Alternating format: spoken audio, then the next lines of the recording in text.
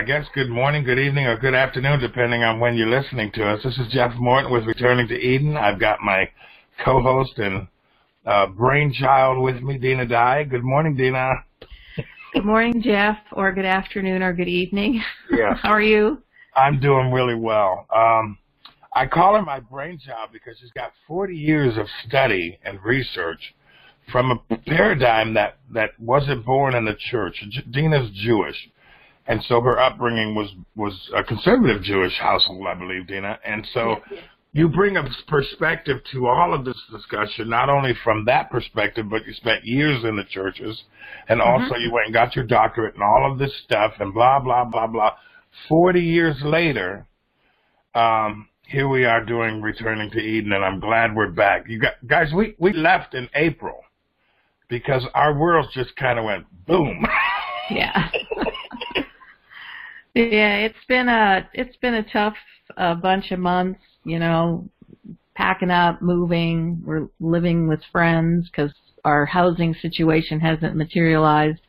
I've been traveling. I got sick. Just everything been upended. So I'm looking forward. You know, the festivals are approaching, Rosh Hashanah, and we'll be headed out to Lion and Lamb in Oklahoma for Sukkot. I'll be teaching there. And I've really been focusing in on, you know, my self-discipline and my prayer time and just that special time in the presence of God. That's really what I've tried to focus in the midst of the quote-unquote chaos. Well, for me, folks, you know, it's and we're glad to have you with us. I really have to say that there's a lot of you that are following us along as we do this broadcast, both on Facebook and also on our new Podbean podcast. So we do really appreciate your being out there listening to us. But like Dina, my world is busy, and back in April, I was doing a variety of things. I got into this real estate flipping thing. I'm beginning to question that. I think I'd rather saw my leg off than deal with some of the characters I've dealt with in the last 6 months. However, I'm enjoying learning that process, but also other things are going on. So it was just time to take a break, and we did that. I, on the other hand, have not gone through a lot of the things that Dina has gone through. For me, it's kind of like because of this broadcast and because of what I understand biblically, I wake up every day just excited. And so everything that I've gone through is built fundamentally on a platform of excitement. I can't get over how amazing the creator of the universe is when it comes to the things that he's doing. So Dean and I we're just going to talk, we're just going to kind of ease back into the broadcast. Next week, Dina, there's so many topics I want to discover and talk about, but you just went down to, where'd you go? Israel TV, right? You did a series down there? Yeah, so Israel TV Network has their studios in Amarillo, so I was down there for a few days filming a new series for them. This will be the 4th season. And the series I did was on the parables. So Israel TV Network has a bit of a different audience, although they are working towards what they have are separate channels. So people can go in and just watch a channel. My program, for example, is on the Messianic channel and the Women's channel. But they are looking at building a Roots channel. They have a Jewish channel coming online pretty soon. There'll be a movie channel, etc. So you can kind of go in there and do what you want. But I thought, you know, considering the audience right now, they have people like CBN on there and various Christian ministries. So I was trying to figure out how I could reach those folks. And you know, the parables. I mean, like everybody knows the parables. Pretty common ground, taught and talked about, you know, endlessly. Probably of all the topics in the New Testament, the parables are the most familiar to people. So I decided to approach them from a different way. Imagine that. And but considering what we've been doing as we've been laying a foundation, kingdom foundation, talking about creation and new creation, And the concept of exile and return, that's the format I put the parables into. So I'm pretty sure no one's done this. And I just put a new lens on an old story. So the key here, if we look at creation, it's, we've talked about this a lot, but it is a cosmic house. It's a cosmic temple. It's a cosmic kingdom. So that's the view I took at looking at the parables. That the restoration that Yeshua is talking about of the kingdom is in the context of the cosmic temple being rebuilt. That is what Yeshua came to do, is it's not about just rebuilding a building in Jerusalem. It's about rebuilding the cosmos, the cosmic house. And so this is the backdrop into which I inserted the parables. So now the parables are all looking at it from that perspective. And key in all this, and key in what Yeshua accomplished, is our exit from, we are no longer in exile, but we have returned. And so that's kind of how I'm looking at the parables. Each of the parables in the context of the exile and the return of creation and new creation. We talk about this stuff. Of course, I'm in the same lane that Dina's in, even though I don't quite have the same brain power that she does on these subjects. I get what she's talking about, so I'm looking forward to that series on the parables, because I already know it's not going to be something you've heard before, because that's not the way Dina rolls. And so, how many programs did you record down there? I did 10.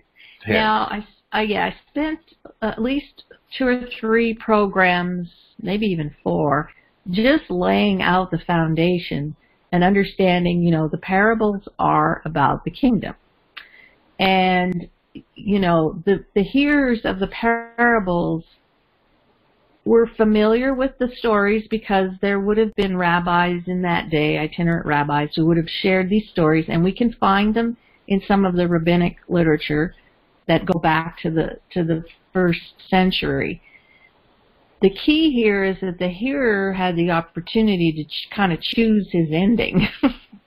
And so he could have gone with the familiar ending that was of the time, or in walks Yeshua, and he has put a twist on the ending of all his parables. They were not ready for that, but his endings implied the restoration of a cosmic kingdom, however that would take place. So the hearers kind of had a choice, and they had to make a distinction between the two and make that choice. So there's a lot about the parables that are very interesting. I share some. If you read the first chapter of Proverbs, which is of course written by Solomon, and he talks about he uses the word riddle. I mean, they translate it riddles, which is not a great word. But riddle, the Hebrew word for riddles is chidah, which comes from a word you're familiar with, yahad, which comes from a word you're familiar with, echad. So the idea of what a parable or a riddle did when it was told is that it would, as it was told, it would separate the two, the hearer and the listener. I mean, those are the same, but it would separate the teller of the parable from the hearer of the parable. And the point of the parable, or the riddle, if you will, was to restore the two back to one, which I find fascinating because that's the language we've been talking about with heaven and earth and going through creation. So yep. There we have this cosmic thing of restoration again in the riddle. So although I didn't go into a lot of detail, I did bring up the story of the 2 babies, because that, I know we take that totally literal. Cut it in half. But there is a whole lot going on, and that separating into 2, and there's multiple layers here dealing with Israel and Judah, and because the 2 are going to split, and so the whole story of the 2 babies is really the story of the splitting of 2 houses, and then the restoration of that. So this is part of the riddle. It's very interesting, and there's just so much. So your feed is I did bring that up. Your feed is getting a little choppy. I'm I've got stop motion in your video, and then you're cutting in and out a little bit. So maybe check your connection. No? Okay, I live in a house that has terrible internet. Oh, okay, so that's probably what we're dealing with. All right, but anyway, about the parables, that's going to be exciting, and we've talked about that. You know, in the mind, and I always ask people, when you see such and such visually, when you read that, what do you visualize? So it goes back to if I ask somebody, if you see a visual of this baby, these two women standing there fighting about it, and some guy with a sword getting ready to hack it in half, is that what you see? And most of us in the Western theological world are going to say, well, yeah. And we never realize that the writer's talking about the division, the house broken and separated, and the whole 9 yards. It's a parable that it's going to be an interesting series. So, and going back to the thing we did a couple of weeks ago, Genesis 3:1, I don't know how many emails you got on this, but I got flooded with stuff. People were saying to me, this makes more sense. I would say 95% of the comments that I received about the video we did on Genesis 3:1 were, this makes more sense. This is easier to swallow. And, you know, it's making the rounds on Facebook. It's not doing very well on YouTube, but it's people looking at the scripture from a different perspective, and that seemed to make more sense to them. And we haven't really talked about that other than the amount of people that are looking at it. But, Dean, I've got a lot of emails. I got a lot of messages. There's all kinds of people wanting to hear more about that, because we're taking the Bible out of this fantastical realm, and we're explaining the mythological, not scientific reality by which they were writing. And it seems it's easier to do that than to try to say, well, that's kingdom language, because that's like swooping over their heads. But to get them to realize that... Yeah, if you don't understand the kingdom... Yeah. Well, the other thing, yeah, I mean, really, this is... Go ahead. This is about two kingdoms colliding. People don't seem to understand, you know, I mean, in fact, those of you who are, so I'm dating the program. We are coming up to Rosh Hashanah next weekend, and most of you who've been going through the readings for the month of Elul, and actually this particular reading will go on right to the end of Sukkot, Shmini Atzeret, and it's from Psalm 27. So it's a Psalm of David, and he's talking about who's my light and my salvation, Hashem Adonai, who shall I fear? And he talks about evildoers approaching him to devour his flesh, and his tormentors and his foes against me, and the prayer that they would stumble and fall, that an army would besiege him, but my heart would not fear, and, you know, the whole thing goes on, and that his desire is to be hidden in the shelter of God's sanctuary on the day of evil, that he would be concealed in the concealment of his tent. The whole thing is about that, and, you know, deliver me from my tormentors. Now, the question is, if we're going to look at this, we got to look at this from the kingdom perspective, because David's the king over the kingdom. Who on earth is he afraid of? Well, he's not afraid of the folks in his kingdom, and he's not afraid of little demons running around behind every bush. The fear is because another kingdom is going to come against him, with another king ruling over another empire. That's the battle. This is the perfect example of how we sort of take something and we make it be what we want it to be. But David recognizes that God is his salvation. That is, that God will save him and deliver him from a foreign empire who would come in. And what do foreign empires do when they come in? They destroy, they kill, they ravage, they take everything, they leave the land desolate, and they murder all the people. This is the true definition of salvation. And this is what David this is the cry of his heart, to protect the empire and his position on the throne so that he can protect the folks. Which is the heart and soul of the biblical narrative, period. And even today, when you look at all the division, I see two camps. I see the camp of those chasing after the things of God and the camp of those who hate and they're absolutely offended by the things of God. And it doesn't matter which kingdom, we use the word country, but I'll go ahead and use the word kingdom because that's literally what these countries are. It doesn't matter what country we're in, you still see that. You still see one group of people trying to bring their lunacy, if you will, on what's common sense. It doesn't matter where in the world that is. That's what's happening. Whether it's in America, Russia, China, it doesn't matter. And that's the heart and soul of the Bible, because we're talking about a kingdom of lawlessness and people who don't care about the throne of God Almighty versus those who do. The problem is both camps are kind of feeding on themselves. But that's going to change at some point, Dean, and we're going to end up having to do battle with those folks. It's just the way it always has been. And in a real, yes, we enter the battle with prayer and preparation of the heart, you know, and the things that God does in our character, but ultimately, you know, we do have to go out there and do battle. Mm-hmm. Now, I know the Bible says we don't wrestle against flesh and blood, but against principalities and powers. But if you understand that in the ancient world, the foreign king, for instance, like Nebuchadnezzar, we talked about this, when a king rose up, his sole goal was to become deity. And so the principalities and powers and that sort of thing is speaking of a foreign empire with a king ruling over it, because the king seated on the throne in Babylon, Assyria, was seen as being part of the principalities and powers in the air, because he had been raised up out of the sort of natural realm. He's now a godlike. Yeah, he's a godlike figure. Exactly, and that's who we're wrestling against.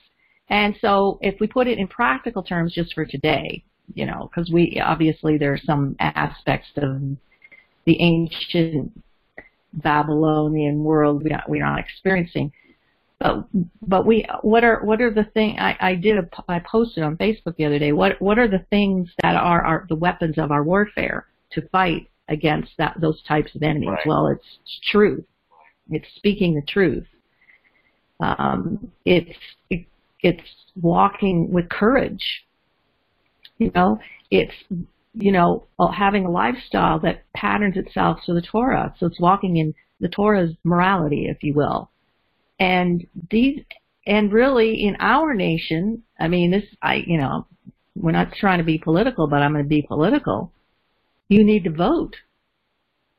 That is your opportunity to get rid of those, I mean, that's the reality of where we live now and the country that we live in. And so these are some of the things this is how we fight against. These are the weapons that we use. There are more, but those are some of the weapons we need to use. Well, we tend to think that, we need to stay out of the political arena. And I remember many times you and I talked about Jesus and John the Baptist. They turned the political arena upside down because they challenged the status quo both in Israel and Rome. And they did it. It cost them their lives, but they had to do it, and they did it. And when I see people on Facebook or in social media saying, well, I don't vote anymore because I'm not of this world, I actually see that written quite a bit by believers. And I sit here and I go, well, you're one of those guys who turns the other cheek, right? Because the Bible tells you to do that too. But it's so out of context that people don't realize if you don't fight the battle, who's representing the kingdom? Yeah, no, exactly. I mean, I hate to say this, but the Bible is really a political book. About various kingdoms going to war with one another, various kings rightly ruling and unrightly ruling. It's all political. It really is. I mean, that's just I'm glad you said that. Reality. So the last 200 plus years, Christianity has moved into this spiritual only thing, as if we don't live in a real world, a physical world where, you know, there are principles that apply. It's not realistic to think that you function in this other world. God put us on this planet in these bodies, and the natural laws of the universe apply. I'm sorry, but you cannot jump off a building and think gravity isn't going to work. Right. So it's really kind of the same thing.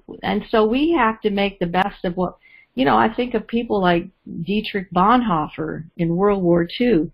I mean, the guy was probably one of the greatest theologians, bar none. But what did he do? I mean, he joined I can't remember which part of the German government, and to work in opposition to Hitler. Right. And he was even a part of the plot to kill Hitler. Okay? Are we going to say, you know, this guy wasn't spiritual? Give me a break. So, you know, there were the circumstances of the time required some very, whatever you want to say about it. Something needed to be done. Well, so I'm just... This very point that you're making, and we're kind of going away from our show prep, but this is the most frustrating thing, Dina, is for, you know, the church and the Christian voice in this nation. You have to go find it because it's not apparent. And it's like everybody's waiting for an airlift. I've said this 1,000 times, and I don't mean to be cruel.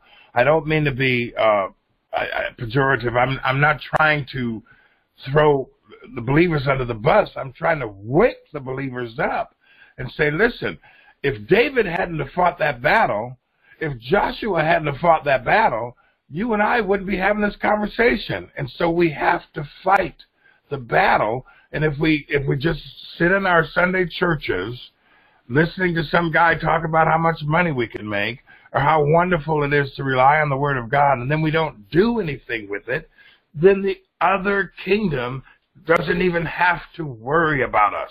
We're not a threat to them. And that's largely what I see happening in the quote-unquote Christian nation.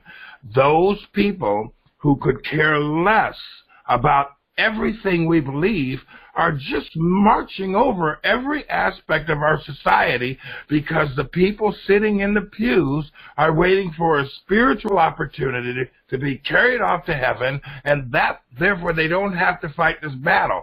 And like you said, I'll say it a different way because I've said it a different way. If I throw a bowling ball off a building, I guarantee you it's not going to go up. So we have to realize the reality of our situation is the forces against the kingdom of God, they're moving against our school systems, against our governmental systems, against everything that we consider biblical in this nation is being twisted, thrown under the bus, discarded, and we're sitting by watching it happen while we praise Jesus. I will never understand this for as long as I'm in the skin. We have God as our fairy godmother, you know, I'm not everybody, but you know what I'm saying. Not everybody, right. Well, yeah. So he would wave his wand and everything will be restored. That's not how a kingdom operates. So David is the king.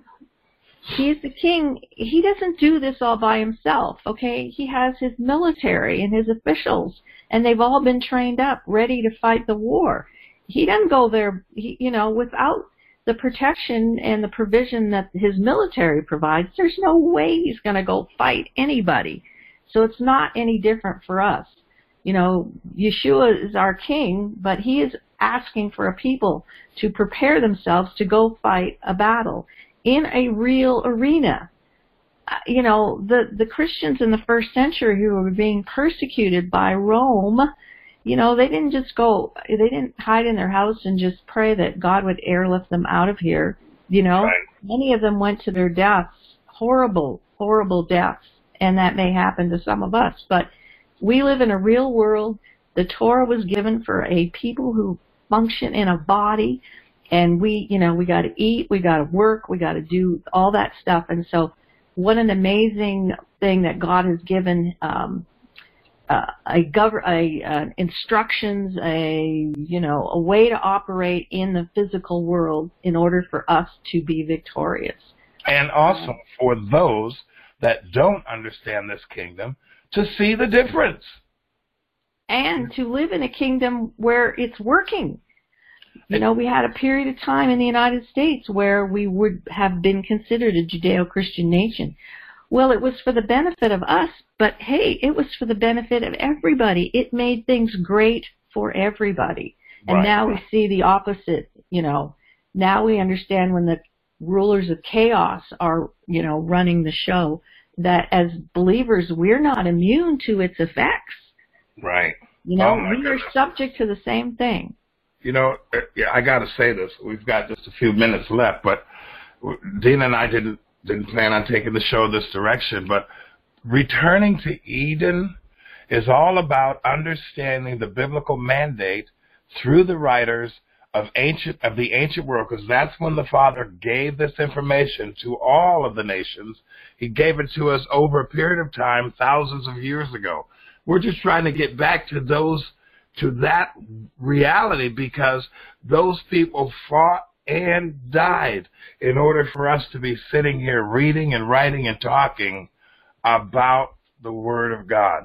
And we have to remember that going back to that place means that we're going back to the strength of the battle, not the weakness of where we are. That's literally what this whole program is about, for the believer to get out of a religious mind and start acting as though you're part of a kingdom, a very unique kingdom, one that is eternal, and you have to fight to defend it. You have to fight with honor and dignity to represent the King who died in order to renew the covenant that he made with Abraham.